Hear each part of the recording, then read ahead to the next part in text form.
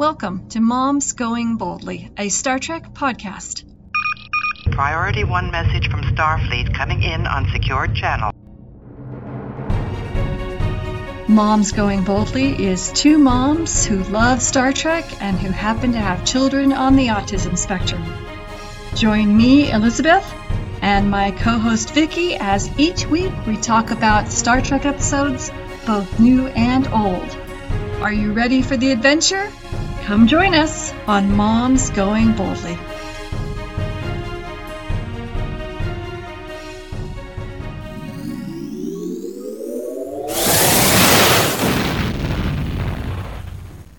And welcome back to Moms Going Boldly. Today we're talking about Star Trek Strange New Worlds, Season 2, Episode 7, Those Old Scientists.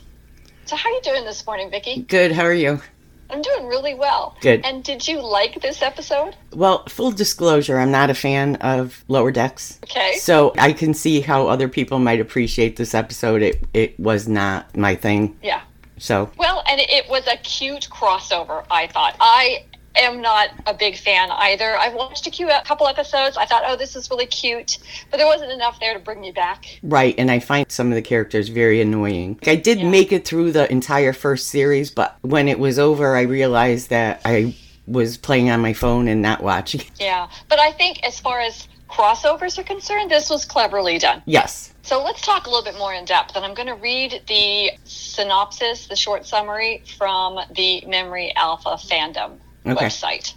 An accident while investigating a time portal sends Ensigns Beckett Mariner and Bradward Boimler through time from the 24th century, and Captain Pike and his crew must get them back where they belong before they can alter the timeline. So this episode I thought was really clever. It was a clever crossover. We start off in an animated environment, and then when they go through the time portal, we are then in a live action environment where these actors play the roles of their animated characters in the Lower Decks. And right. I thought that was kind of cute. Yes. So what other thoughts do you have about this episode? And I think if you haven't seen Lower Decks, you're not aware that Boimler's kind of an enthusiastic screw-up and Mariner is kind of a opinionated rabble-rouser. Like I said, I could appreciate why people would love this, especially fans of that show. I can't appreciate how well done it was. It was. And it was. I thought it was well done. I had problems with giving away all the information that they gave away. So the story itself, putting aside the crossover piece and the cleverness going from animation to live action, the story didn't do it for you, huh? No, because they gave away so much information. There was no appearance of the temporal people,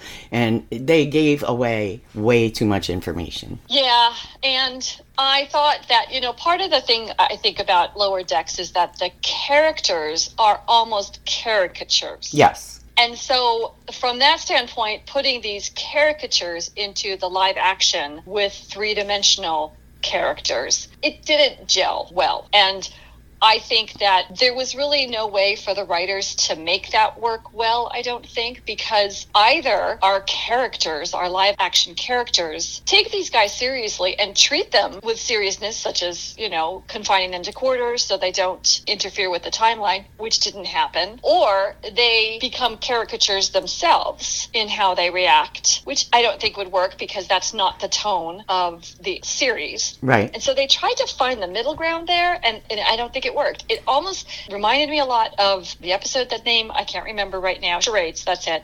Okay. With Spock and his human thing. Once again, trying to find this middle ground and not really hitting it. Yeah. That being said, I'm going to go ahead and, qualify it by saying it wasn't that bad. Oh, it was cute. Once again, yes, it was cute. Yeah. So a lot of this is personal, but because I'm not invested in these characters, it wasn't as interesting to me as, I guess, if I had been watching this series and liked these characters, which I don't. Yeah. And I actually liked much, much better the characters I am invested in and their interactions with their time traveler companions. Yes. So I really enjoyed, Boimler's hero worship of Una. That was fun. It was. And Mariner's hero worship of Uhura. Also fun. Though, again, the interaction between the two seemed unrealistic. Mariner's all hyper responsive. I think Uhura would have been annoyed. Yes. And would have been like, get out. So it felt unrealistic there. Yeah. From that standpoint. Yeah. I had two favorite parts of this episode, and one of them was when they encouraged Captain Pike to allow his friends to throw him a surprise party for his birthday. Yeah. By really badly intimating that they knew his fate. And I actually was really surprised that he said, oh yeah, I already know about that. I thought that was awesome. He was like, I already know about that. What I didn't think was realistic is that they should have been like, how do you know? I mean, there was no curiosity there. True. So I thought that was a little unrealistic. But again, the lower deck characters are caricatures, so they're not going to be as realistic, and we can go ahead and accept that.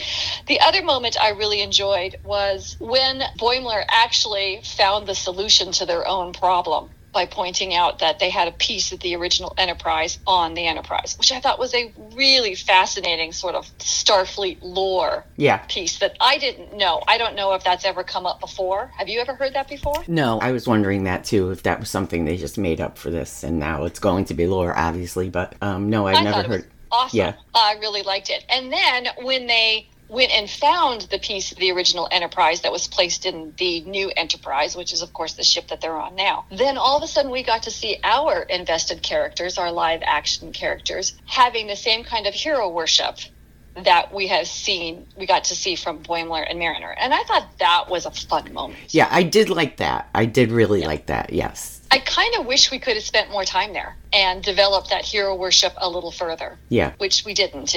Then we just moved on to new things, etc. So I also really liked the sort of species development of the Orions. We got to see a little bit more depth from the Orions than we've seen in the past. Right. So there were lots of things to like about this episode, even though, not so crazy about those characters. Yeah. But a lot of things that I thought were fun. How about you? What were some of the things that stood out for you? Well, I think my favorite parts, other than them talking about Archer and his crew, was anytime Boimler or Mariner brought up something about Pike, like that Boimler dressed as him for Halloween and how great his hair was. And even though I didn't like the too much information part of the whole thing, Pike started getting sucked into it. Like, oh, I must be something in the future, and he had to snap himself out of it. Yeah, you like that? I did, because he was trying to be so, not standoffish, but he was trying to be so professional, and they kept giving him little clues about how much he's enamored and his birthday's a holiday, and you could see in his face he was getting a little bit sucked into it and liking it, and then had to snap himself out of it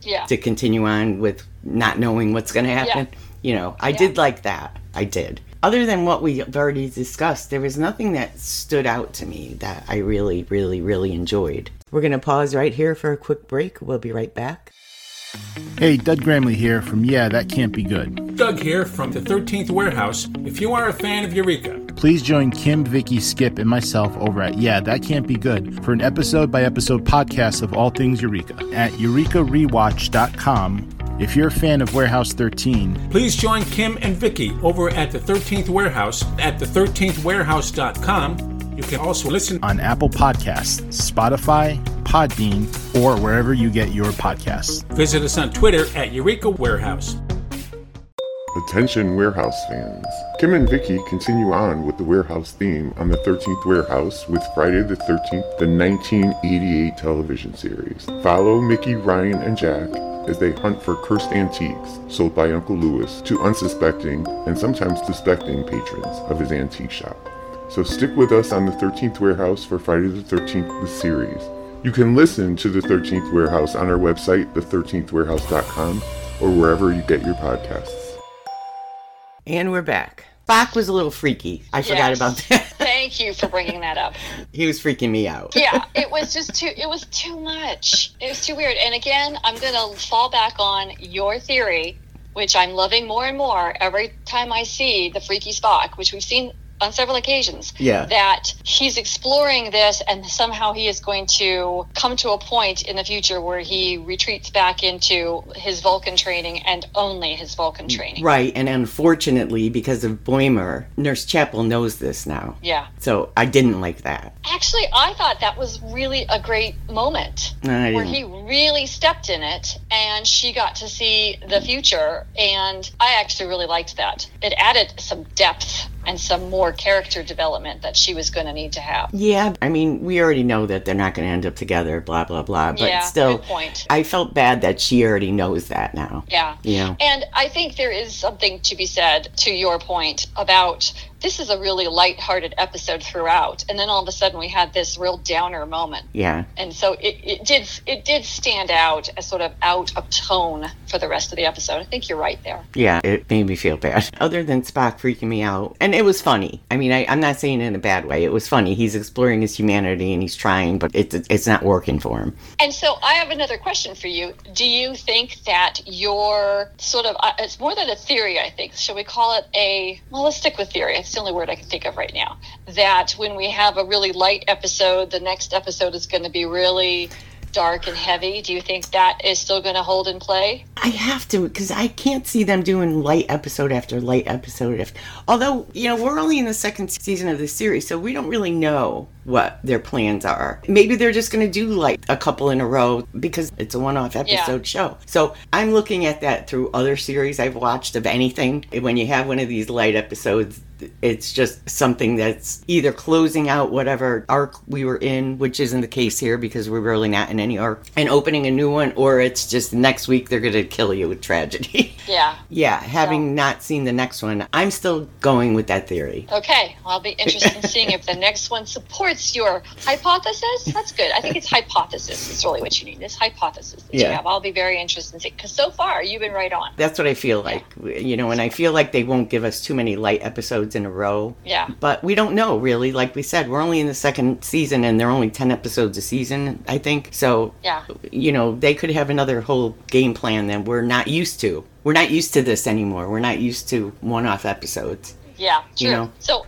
I have two more questions for you. What did you think of at the end where they actually transitioned our live-action crew into animated characters? Yeah, that was kind of weird, and I wasn't sure what the point was. I think it was just supposed to be cute. Yeah. That's it. Yeah. I don't think it actually has any sort of canon ramifications. No, none at all. Other than just being kind of cute. Yeah, it was just from the Orion, whatever they were drinking. Yeah. And so here's my final question. What rating would you give this one on a scale of 1 to 10? Well, I hate to give it a low rating because I don't like the other show, but I'm going to give it a 7 because I appreciate how other people might enjoy this who do like Lower Decks. Yeah. And the story itself wasn't bad. It was a cute, fun story. Yeah. So I'm with you. I'm going to give it a 7. Okay. So I'm going to change the subject on you a little bit. Off recording last week, we had a conversation about something that I didn't know anything about. Oh. And that you had sort of kind of heard things. Well, I have heard things too. And I am sorry to confirm that, yes, there is a musical episode coming up. I have not seen it. I have just heard. So, yep, our people are going to be singing. Actually, that was an off episode. We talked about that on episode. Oh, did we? But, yeah. Okay. We've got that confirmation. Yeah, and I think it's already online, right? I think it is, too. Ugh, Yeah. okay. I'm nervous. So. All right. Well, we're still 2 behind that. Because Yeah. Well, so we'll get caught up, and then we'll watch that one. We'll gird our loins and watch that one. Oh, my God. You don't understand. I get such secondhand embarrassment for people. That's why I know everybody loves The Office, and I couldn't watch it. I would try to watch it, but I would get such secondhand embarrassment for Michael Scott, the guy in charge of The Office, because he was I don't even know what to call him. And I understand that because Okay. I have the same kind of personality where if I watch somebody socially flailing, it's painful for me. I just want to go up and say, no. Yeah, stop. Yeah. Whereas other people find that really funny. Faust thinks that's hilarious. Oh, I can't. And like I said, I know, it's painful. I've seen enough of it so I know who the characters were, but I don't think I've ever seen an episode all the way through. I kept trying, but I couldn't because everybody loves the show, and I just couldn't because I got so embarrassed for this actor who isn't even, it's a character, but I couldn't. So I hear you. I'm totally with you there. And it's just a quirk of our particular personalities. Yeah. We're a small subset of people who are like, I can't watch that it's just so painful to watch. Yes. So, okay. Anyway. All right. Any other thoughts? No, not really. Those old scientists. Yeah, which is supposed to be TOS, but okay, that's the only other thought I had. But yeah, really nothing else. Okay. I didn't even clue in on that, TOS. Yeah. Didn't even clue in. How funny. But like I said, I appreciate how people who enjoy Lower Decks. And, Lower Decks is my favorite episode in TNG. My favorite episode. Really? I love that episode. It's so sad, I know, but I love it. It's a very sad episode, but it's also wonderfully full of depth and character development. Yeah, it's a great episode. I can watch that over and over and over again. I love that episode. And I don't like the series. Of course, it's not supposed to be the same thing, but... No. Well, and you know what? Again, the animated series is caricatures, and the Next Generation episode is full of depth. All those characters have so many layers and so many facets, and it's full of depth. And I think maybe I went into it wrong. Maybe because of the name of the series, I thought it was going to be more... Although it's animated, I didn't expect it to be dark and heavy, but I don't know. I don't know what I expected, but I think maybe I expected it to be more along the TNG episode, Right. Right. I don't know. I had a hard time, and I did one season, but I can't even tell you what happened. Yep, I'm with you. I tried a couple episodes, and again, it wasn't bad. I was like, oh yeah, this is funny, but it just never drew me back. Yeah. Okay, if there's no other thoughts on this episode, we'll move on and invite our listeners to join us as we talk about Star Trek Strange New Worlds Season 2, Episode 8, Under the Cloak of War. That sounds ominous. It does. All right. Well, then I'll talk to you then. Okay, bye. You can continue exploring the universe with Moms Going Boldly by following us on Facebook at facebook.com/momsgoingboldly and on Twitter at momsgoingboldly. The music used on Moms Going Boldly is Without Limits by Ross Bugden Music. On Twitter at Ross Bugden. Licensed under a Creative Commons Attribution License, creativecommons.org. You can listen to Moms Going Boldly on Podbean, Spotify, Google Podcasts, Stitcher, and Player FM. And we're now also available on Apple Podcasts.